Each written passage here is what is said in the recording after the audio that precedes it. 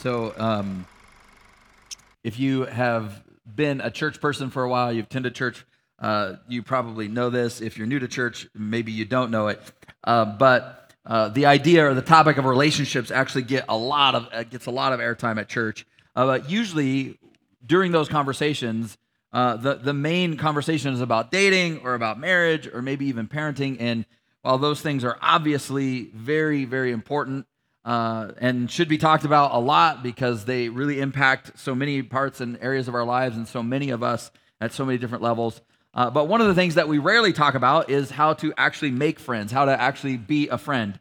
But it is such a huge part of our lives. It's such an important piece of what it actually means to be a human being. And so we decided to take the whole month of February to talk about what that is. What is friendship? How do we do it? How do we be a friend? How do we make friends? Because one of the challenges for us is, even in a place like this, is that you can have a room full of people, and yet so many of us can actually feel alone or actually indeed be alone. But how do you make a friend? How do you, and if friendships are made, what does that look like? So we've been pretty big Disney people for quite a while and spent a lot of time, probably more time than anybody should spend at Disneyland. And have gone there a lot. I mean, a long time ago, we had our very first opportunity to sit down with our kids to take them to the Blue Bayou restaurant. That's the one that's inside the Pirates of the Caribbean. And from the first moment that I ordered their Monte Cristo sandwich, it was amazing. Anybody had the Monte Cristo at Disneyland? Okay, it's fantastic. Here's a picture of it.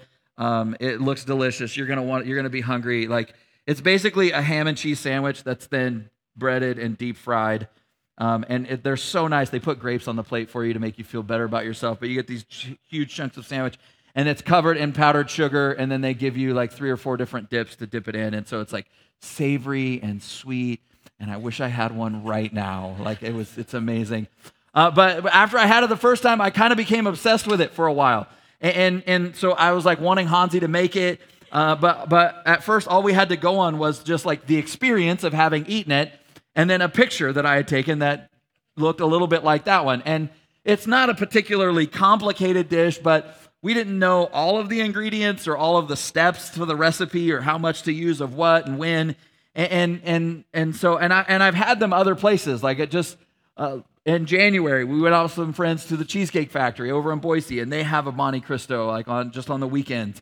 And it was good, it was okay, but it wasn't the same. Something was missing. And I don't know if you've ever actually tried to make something in the kitchen from just a picture, but it's not super easy, right? It usually doesn't work out very well. And so we just decided maybe we won't try that. Maybe we won't just take a stab at it. But the truth is that I think relationships can kind of be like that for us sometimes. We have these experiences. We have these relational moments where we just kind of click with somebody or we bond with them and we become friends, but we don't always know how or why. We have this picture. We know what it tastes like. We know what it feels like, but we don't know how we got there. So there's a story in the Old Testament of 2 people, a guy named David and a friend of his, Jonathan, and of them meeting, and they just sort of clicked, and they had that kind of friendship. And so I wanted to start by reading this. In 1 Samuel chapter 18, this is the moment that it just sort of happens for them. In verse 1, it says, David and Saul finished talking. So Saul is the king, and Saul's son Jonathan is the prince, and David is just a servant in the king's court.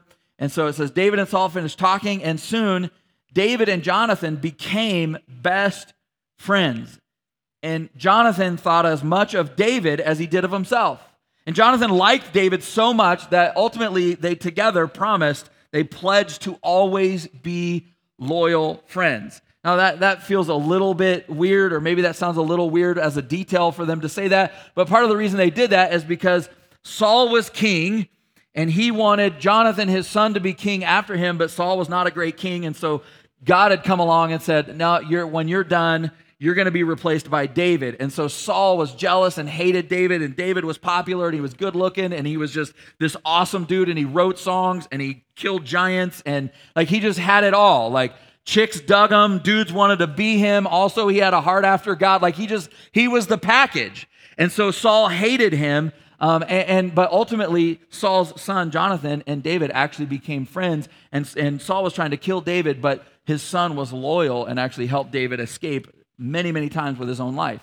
Now, if you've ever had a deep friendship, like you know how special it is, like which is part of why it's devastating when it goes away, when you lose it, whether it's somebody changed or the relationship just kind of changed or evolved or things happened and it's just not what it once was. The problem, though, is that because we don't often know how or why it happened, why that relationship came together, we don't always know how to recreate it or how to go find it or how to make it happen again. We have the picture, but we don't have the recipe. We don't have all the ingredients. Because one of the weird truths about life is that you can be a pretty awesome person, but actually lack the skills to develop long-term, healthy friendships and relationships. And I bet if you stopped and you thought about it, you probably have known someone like that. Somebody that most people liked, everybody kind of got along with them. Somebody who was a good person. But when you look over the long haul of their life, somehow all of their relationships just always kind of end up a mess. And so because we don't always know how to recreate it or how to go about it, so often we just sort of settle for crossing our fingers and hoping we can somehow just stumble into it again. In David's story, so Jonathan, his friend, ends up actually dying kind of young when they're both very young, when David and Jonathan are young. But David ends up going on to experience several more really deep and lifelong kind of friendships. In fact, he does go on to become king, and he's king for a very long time, and towards the end of his life, David, things are not going well. He's overthrown as the king by some of his old enemies, the Philistines. And so they not only march into the city of Jerusalem and take over Jerusalem, but David has to flee for his life. So he leaves the palace, he leaves the city, and he's on the run, and he's got kind of his band of brothers with him. But he's hiding out in a cave, which was a cave that he had spent a lot of time in because it was a place that he hid out when the King Saul was hunting him down. He repeatedly went back to the same cave. So David has this place that he goes whenever things aren't going well. So he goes to his cave and he's writing depressing poetry about how overwhelmed he is and about how nobody cares about him and life just kind of sucks. And we know that he's writing that because in Psalm 142 is actually a psalm that he wrote during this time when he was hiding out in a cave. And so he's obviously not in a good headspace, but that's when this happens. In 2 Samuel 23, verse 13, it says this. It says, during harvest time, 3 of the 30 chief warriors came down to David at the cave of Adullam. So 3 of his friends, they hear what's going on. They know what's going on. They go down to the cave where they know he's hiding out, and they go to find him. And it says, while the band of the Philistines was encamped at the valley of Rephaim. At that time, David was in the stronghold, and the Philistine garrison was at Bethlehem. And David is just sort of sitting around, and he just kind of just says out loud. He's just saying random things. And he says, oh, that someone would get me a drink of the water from the well near the gate of Bethlehem. And so these 3 friends of David's, his 3 mighty warriors, broke through the Philistine lines. They crossed enemy lines, went into enemy territory at risk of their own lives, also they could draw water from the well near the gate of Bethlehem and carry it back to their friend David. Now, this is a really remarkable story because I don't know about you, but when you stop and think about what's actually happening, isn't this what we all want when life is not going well for us, right? When we're discouraged, when we're depressed, when we're feeling like we're not winning at anything, when it feels like everyone has abandoned us, when we're not sure that our lives really matter at all, don't we want people who care enough to come and find us in whatever cave we're hiding in and to crawl to whatever, the back of whatever cave we're in, and people who will find us and help us, people who will hear us out, and then also that people that will actually do something to prove how much they love us and to actually help pull us out of that dark place that we're in. Of course, that's what we all want. But here's the thing, this just didn't happen. These guys are doing this for David because it's what he's done for them for years. He had worked and invested in these relationships, and so they were there for him when he needed them the most. See, close friendship, it isn't something that you just sort of stumble on and find. It's actually something that you form. The first step in actually having a friend worth having is being a friend worth having. Because in all of our relationships, whether it's friendship, whether it's dating, whether you're trying to find a spouse, whatever, we don't actually attract what we're looking for. We're all people out there, I'm looking for this. No, you will attract what you are. You will attract who you are. You don't attract what you're looking for. But by the way, I was thinking about this week, there have been people in my life who I thought would be lifelong friends who turned out to just be seasonal friends. And it's always really hard for me to come to terms with that, because when I make friends with somebody, I always believe and really want it to be for life. Like when I just really connect with someone and we become really good friends and we've bonded, I'm always just like, we're going to be best friends forever. That's just it. We're best friends for everybody. We're just, we're going to have deathbeds. Like we're good. Blood brothers. Yeah. But the truth is, like, some people are just there for a season. And it doesn't mean they're bad friends or that they were a bad investment. It's just simply that they were there for that moment in time in that season of your life.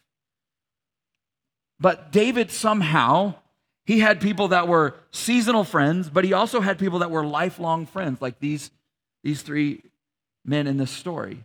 But I want you to listen to the way that people described David in one of these verses. So in 1 Samuel chapter 22, verse 14, Ahimelech, who's the priest, actually is answering to the king. He's having a conversation with the king. And he says, who of all of your servants is as loyal as David, the king's son-in-law, the captain of your bodyguard? Who's more highly respected in your household? You're the king.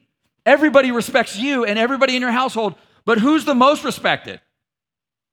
And honestly, he's asking this question, and it's a rhetorical question, because the answer was obvious. Nobody's as loyal. Nobody's as respected. See, there's no doubt that some people are just kind of naturally better at making friends than other people, but it's not magic. It's not about talent or even necessarily how you're wired. Like building relationships, building healthy friendships is actually a skill. See, David is repeatedly, over and over and over again throughout his life, is described as being honorable and faithful and loyal and kind and respected by everyone.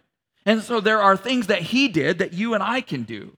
And none of them actually take any talent at all. They're all just choices that we can make. They're skills that we can develop, which is the good news, because that means that any of us can grow in them and get better. It doesn't matter what template you were handed from your family of origin. It doesn't matter what brokenness or baggage was handed to you, that you can actually learn how to get better and grow and have healthy relationships in your life.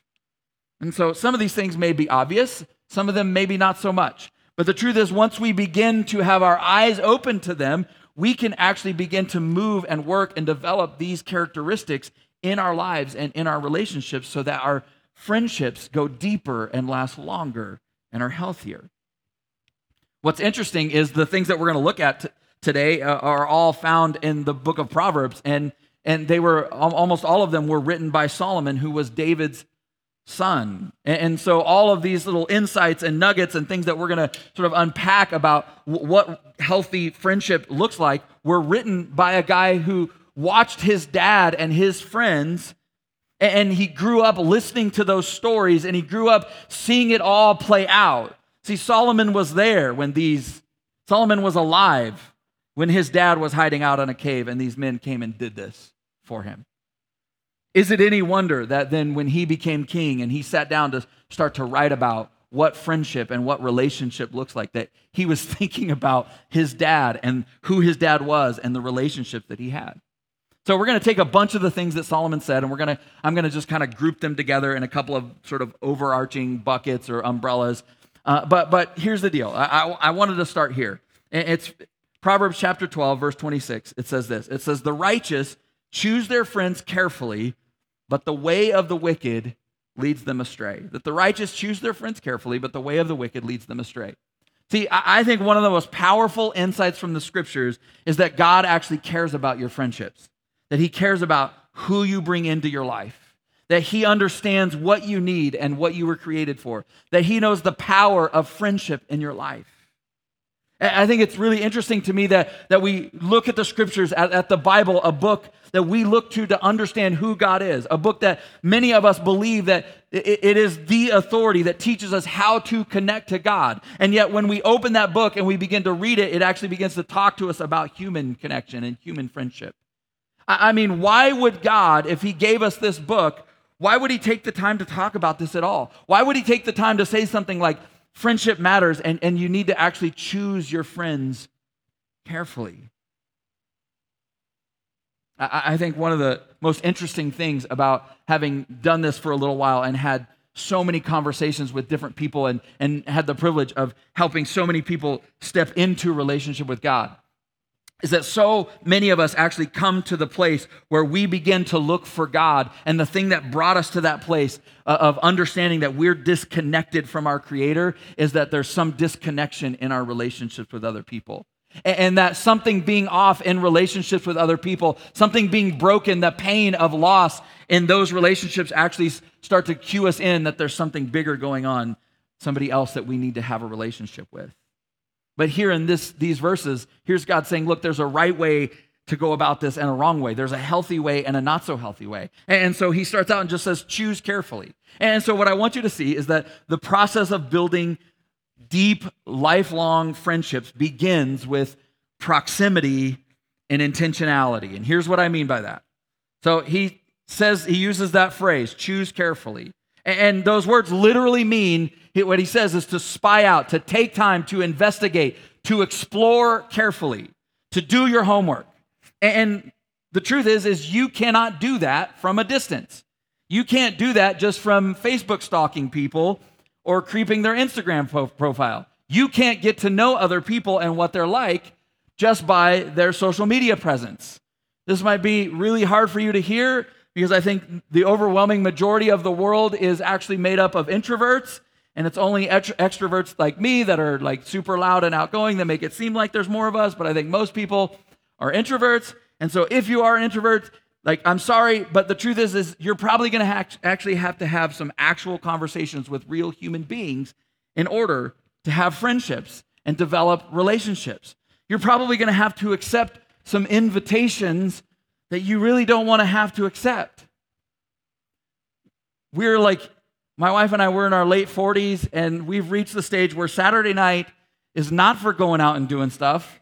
Saturday night is for going home and going to bed, for staying in. And so a few weeks ago, some people that we absolutely adore, some of our friends, they were like, hey, come with us on Saturday night to the Steelheads game. And I was like, what time does it start? 7:30. Oh.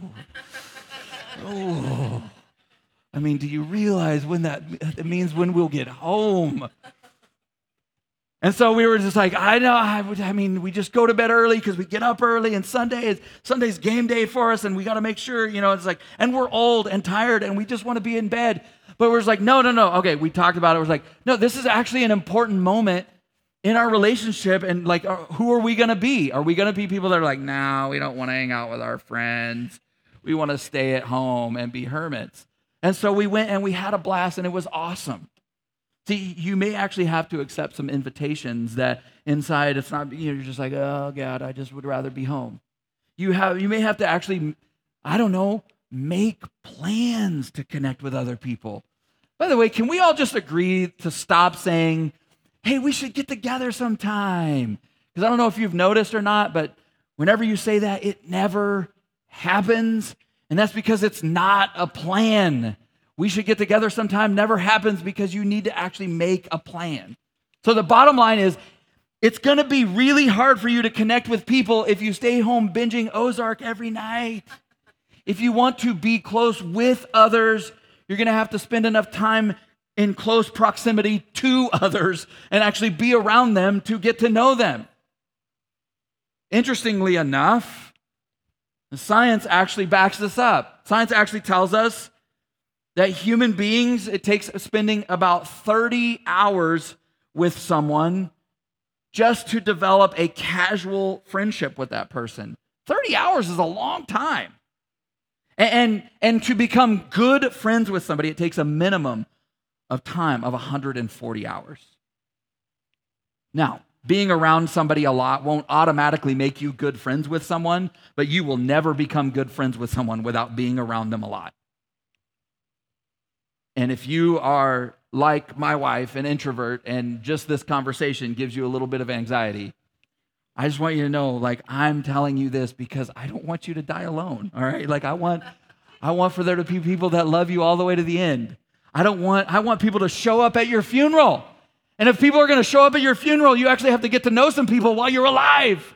And so you got to put in some effort. And so here's just like a practical thing, like become a regular somewhere. Have a place that you just connect to, that you go there, that you're just a part, because you will actually start noticing people and connecting with the barista or wherever you're hanging out. Like you'll just actually begin to be known. This is why I think something like what we do when we gather for church matters. See, I've always been surprised over the years of people that are like, I mean, I've been coming to this church for 6 months and nobody knows me. And I'm like, yeah, in that 6 months, you've come like 5 times.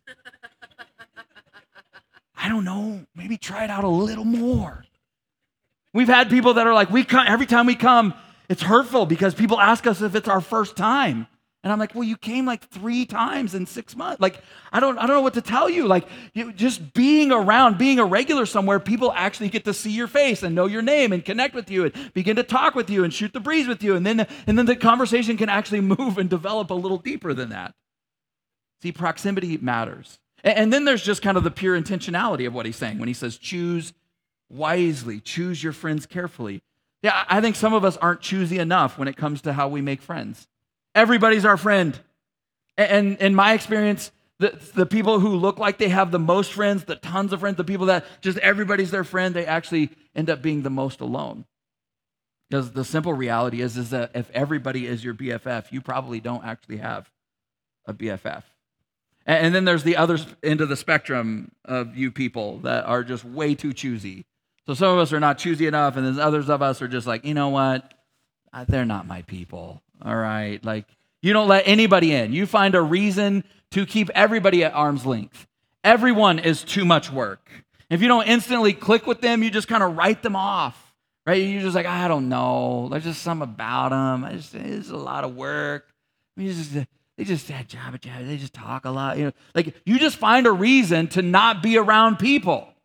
And I wonder how many of us have missed out on incredible friendships because we focused on some superficial difference, right? And if we'd only been willing to dig a little bit deeper, like we would have actually discovered how much we have in common with that person and how much we can actually connect with them and begin to journey with them. I think, to be honest, like the idea of intentionality in our friendships is a little foreign to us in our culture because we love to embrace kind of the mystery in all of our relationships, that it just sort of happens. I don't know why. We just didn't mean for it to happen. We just fell in love. Like, I don't know what. We showed up to the same bar in the same shirt and went home best friends. Yeah, what shit? Oh, yeah, okay. Like we just think connection just magically happens, right? If they're just the right kind of person, we'll just click. It's like that scene in Step Brothers where they look at each other, right? And they're like, did we just become best friends? Right? Like that's how we think friendship happens, right? And the confusing thing is that it does happen that way sometimes. But the truth is that those are more the exceptions and not really the rule. Like very few of our friendships begin that way and last. Most of our friendships actually take work. See, wisdom says, no, this is too important. This matters way too much. You got to spy out your friendships. You got to do some recon. You got to actually invest some intentionality in getting to know people. The wise do not drift into relationships on accident. They choose carefully. They're intentional about their connections and their friends. They choose where and how they invest their time and their emotions and their energy. And it doesn't mean that they blow people off. It doesn't mean that you don't love and accept everybody. It doesn't mean that you're not friendly to everyone. It just means that you actually take responsibility for the depth and the quality of the people and the friendships in your life. Proverbs chapter 13, verse 20 says, walk with the wise and become wise. But a companion of fools doesn't become a fool. They suffer harm. Last week we read Proverbs 18:24, which says, one who has reliable friends soon comes to ruin, but there is a friend who sticks closer than a brother, and hopefully more than one. Does any of that sound like something you just want to leave to chance? Of course not. Does any of that sound like something you just want to kind of cross your fingers and hope it happens? No, it's a skill, it's a process, right? And so it takes proximity and it takes intentionality. But then there's this other idea, this other bucket that we're going to look at here in a second, of vulnerability. Because deep in friendship always, always, always requires vulnerability. It requires us letting our guard down and letting other people see us. And the challenge for us in our culture is we often mistake vulnerability for disclosure because we get lots and lots of disclosure in our culture. But disclosure is different, right? Disclosure is just telling people what is happening in your life. That's not vulnerability. Social media actually gives us a false sense of vulnerability because there's just so much disclosure. I went here and I did this and I'm going through this, and we just share all the events of our lives. But vulnerability is actually a process of opening your heart to people. It's a reciprocal environment. It requires you risking people knowing the real you. And it requires you doing the hard work of actually getting to know the real person across from you. Strangely enough, when we hide from vulnerability, we actually move more towards disclosure. But vulnerability matters because we may impress people with our strengths, but we actually connect with people through our weaknesses. You've got to be willing to be honest about who you actually are, about your struggles, and about your story. I know this can feel tricky because we've all been vulnerable with somebody who then abused that vulnerability, who then was not worthy of being trusted with that vulnerability, and they betrayed us. We also have all experienced those people who overshare, right? Or those people that go way too deep, way too fast, right? And you're just like, I don't even know. I just met you. I don't know why you're telling me that. Right? It makes everything kind of awkward. You're just like, I think you should find a friend and maybe tell them that because I'm just not that person. The truth is, vulnerability should actually be a slow fade. It's something that builds over time. But there's this other part of this idea that's maybe not quite so obvious or intuitive. And it's the idea of being willing to tell the truth in your relationship. See, real healthy friendships can only exist when two people are willing to tell each other the truth. Proverbs 27:17 says, as iron sharpens iron, so a friend sharpens a friend. I don't know if you've ever worked with metal and creating something out of metal, but it takes a lot of pressure and a lot of fire. When I was in 7th grade, 1987, Mills Junior High School, Rancho Cordova, California. It was one of the few schools in our city that still had metal shop. And I got to take metal shop for a couple of years, and it was awesome. I'm not sure the wisdom of giving a bunch of 7th and 8th graders like acetylene torches and letting them run all over and melt down metal and like letting them step into an arc welder and sparks are flying everywhere and hammering. But it was really cool. Like we learned a lot. We did a lot of really great stuff. But if you've ever worked with metal and trying to create something, you know it's not a quiet or sort of sweet, tender process, right? There's hammering and torches and sparks flying everywhere. And the truth is, part of having deep, lasting friendships is being willing to actually have friction with people. See, so many of us struggle with how to deal with conflict, that the moment that there's any friction, the moment that there's any conflict, we're just like, I'm out, I don't know what to say, I don't know what to do, it's just weird, I just don't want to. We can't handle it. We don't know how to step into it and resolve it or deal with it in a constructive way. You're just like, well, but I have great friends and we've never fought. The truth is, if you've never fought, you don't actually know if they're your friend or not. Because you only know if they're your friend after the fight, right? It's only after you've spoken truth into each other's lives that you know who's really for you. It's only after that you've kind of hurt and offended one another that you actually know, oh, this person's going to stick with me through it all. Proverbs 27:6 says, the wounds from a friend can be trusted, but an enemy multiplies kisses. I wonder if that's like the genesis of the saying of like kissing up, right?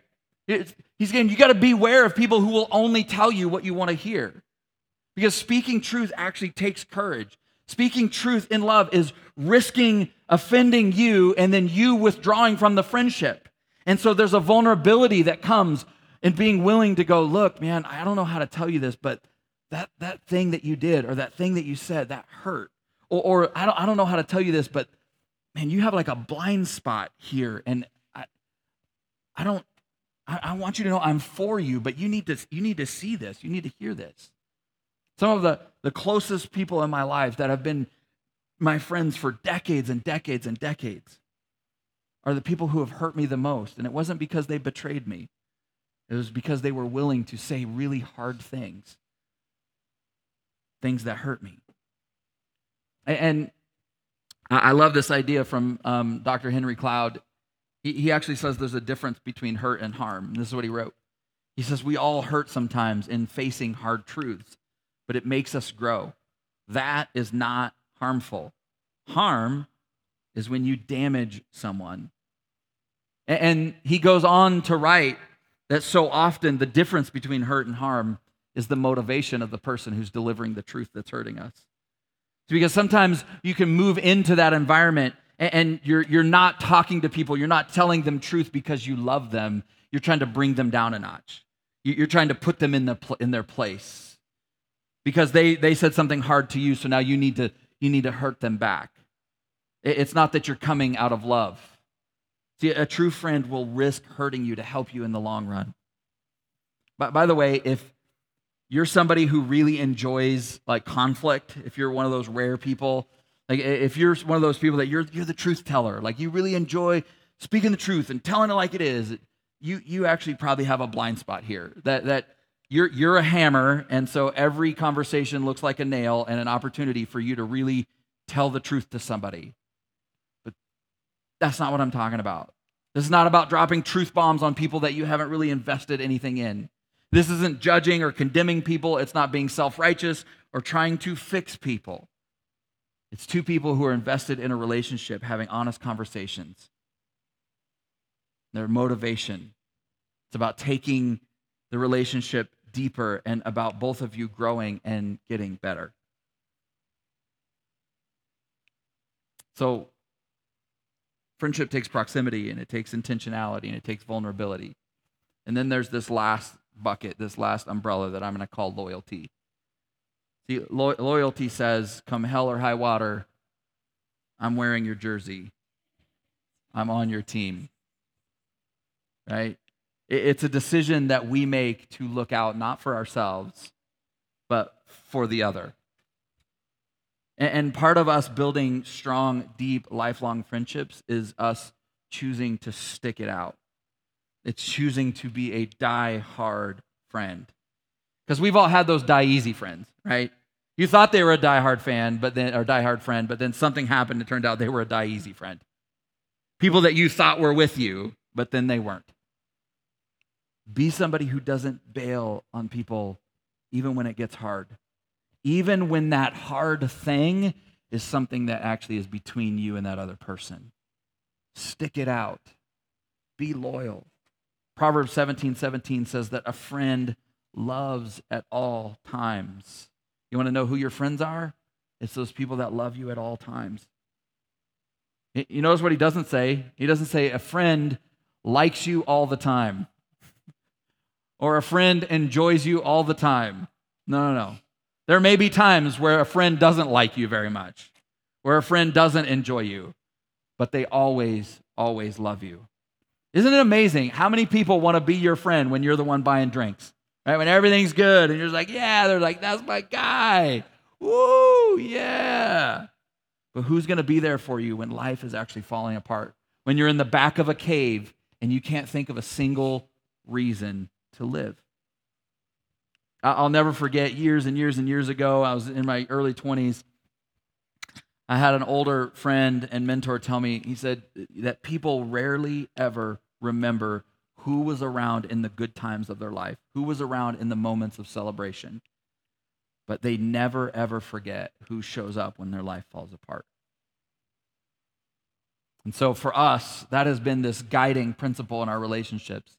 We decided at the very beginning of our marriage, the very beginning of our ministry, that we were going to be people who just showed up when life was falling apart. Didn't matter if we know them very well or not.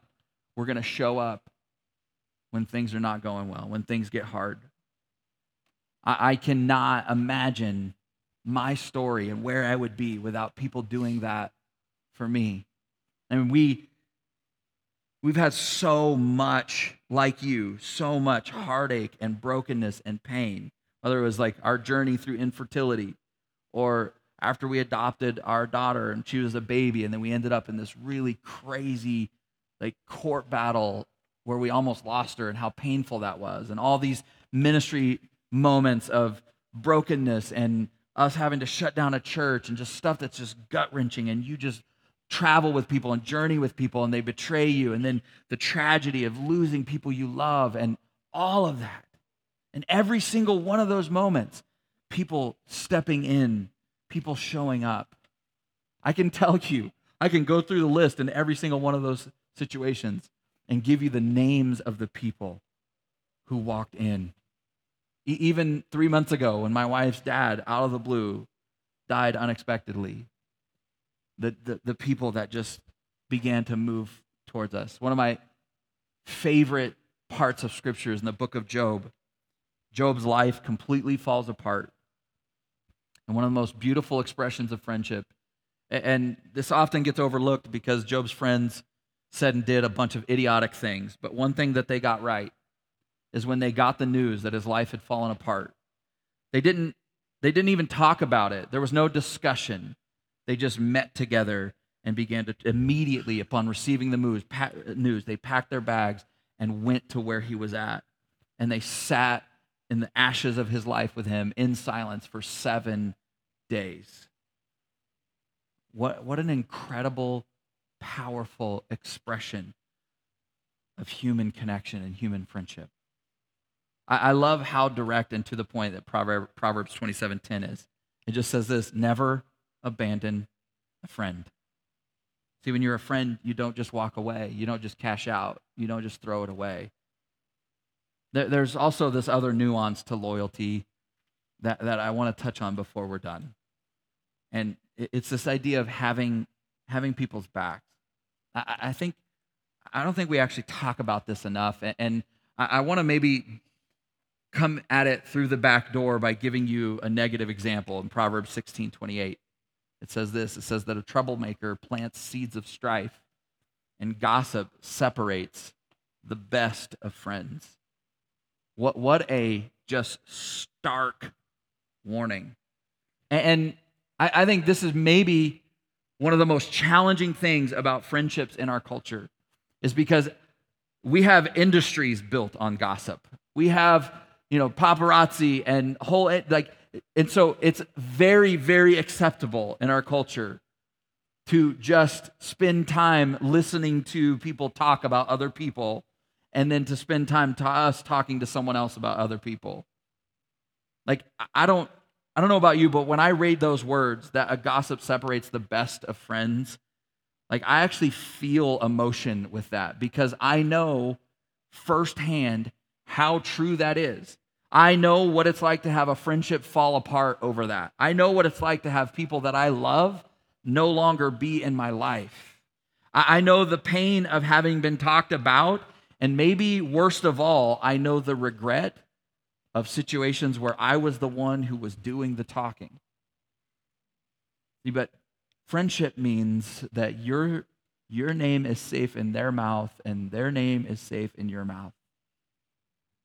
The problem with gossip is that it destroys the environment that's necessary for intimacy and connection. Solomon said it this way in another verse in Proverbs 11:13. He says, a gossip betrays confidence, but a trustworthy person keeps a secret. And I think it's really interesting that he uses the word confidence, because I think that gives us a great picture, because some of us have seen all kinds of friends, all kinds of people that we were close to kind of come and go, and we can't seem to figure out why.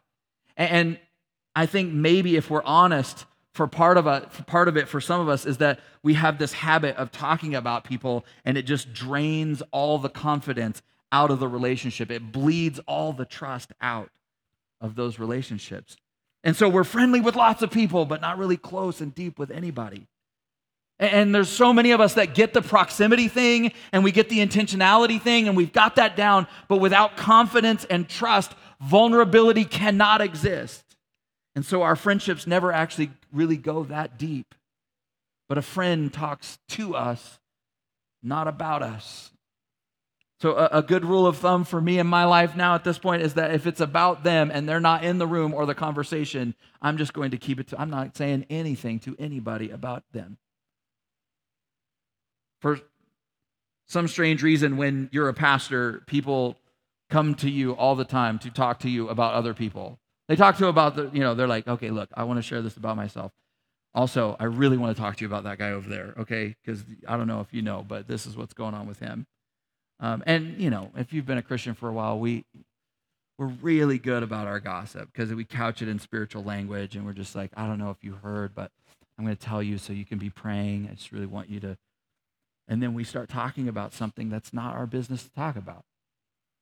And I'm always shocked when somebody's talking to me, and I'm always like, hey, they're over there. Have you talked to them? Well, no, I just thought maybe I'd come. Wait, so it occurred to you that you have a thing with them and you came to talk to me, but it didn't also occur to you maybe just go talk to them? Like, have the same conversation. This is all good. Just go tell that guy, the one who this is about. See, that's the problem is that we don't want to take that risk, right? That takes vulnerability on our part. That takes courage on our part. Because, what if there's friction? What if they don't receive it? What if they get mad? What if they withdraw from the relationship? And it's like, yes, but you are poisoning the very relationship that you're trying to save by avoiding the conflict, by talking to somebody else about it. Like, just go talk to them. Honestly, like, we could probably spend the rest of the day talking about all these different building blocks that go into us making and being a friend. But maybe this is the best place for us to land, is that being a huge part of forming lifelong friendships is having people's back. It's being there for them, but it's also being for them. It's celebrating and championing their growth and their wins, and it's mourning their losses and their setbacks with them. And I think if we're honest, like, we'd have to admit it's so much easier for us to be there for people than for us to be for people. It's so much easier for us to kind of come alongside people things are falling apart and to mourn with them and to be there and support them than it is for us to really champion people that are winning, right? Because they were just like, we start getting jealous, like they're just winning, I'm not winning, like, oh, yay. Oh, another thing went good for you in your life? Woo, so happy for you. But that's what friends do. It's bragging on people's strengths and defending their weaknesses, especially when they're not in the room. So there's proximity, and there's intentionality, and there's vulnerability, and there's loyalty. See, I think what I want you to hear is that God cares about your friendships, and he wants you to have deep, meaningful, lifelong friendships that are life-giving to you and to your friend. But it's not just going to magically happen. It's going to be us leaning in and building and being the kind of person, being the kind of friend that we want to have. So last Sunday, I challenged you to kind of take an inventory of the relationships or the friendships in your life and the broad categories that they kind of break down into, whether it's somebody that you're friends with because you have kind of a shared purpose. It's more utilitarian. There's the people that you just have fun with, or your social friends. You hang out with them. They're fun to be with. But then also that third category of a true, deep friendship. And so I wanted to do the same with you this week, is to give you this assignment. And that is to take each of these things, whether it's proximity and how much time you invest around people, building into relationships, whether it's the intentionality you have around your relationships or the vulnerability or the loyalty, and just take those four things and just rate yourself on a scale of 1 to 10. What area do you need to grow in the most? And then this week, begin to actually move in that direction. And so if it's proximity, maybe you need to make some plans with somebody. Maybe you need to be the one to initiate. Maybe you need to reach out and just decide, all right, I'm going to pick a place, and then I'm going to just go there and be a regular and just have conversations. I'm gonna answer that invitation. Maybe for you, it's much more about the vulnerability piece. And there's a conversation that you know that you need to have that you've been avoiding. And you just need to step into that conversation and have it. Whatever it is, rate those things. Which one do you need to lean into? Which one do you need to actually work on? And this week, what if we all just decided we were together collectively going to be the kinds of friends that we actually all want to have? And the best part of it all is that we're not alone in any of it, that God actually loves us, that he cares about your friendship, that he's more invested in your friendships than you are in your friendships, and that he's here to help us. And he actually invites us into friendship with himself through his son, Jesus. Let's pray together.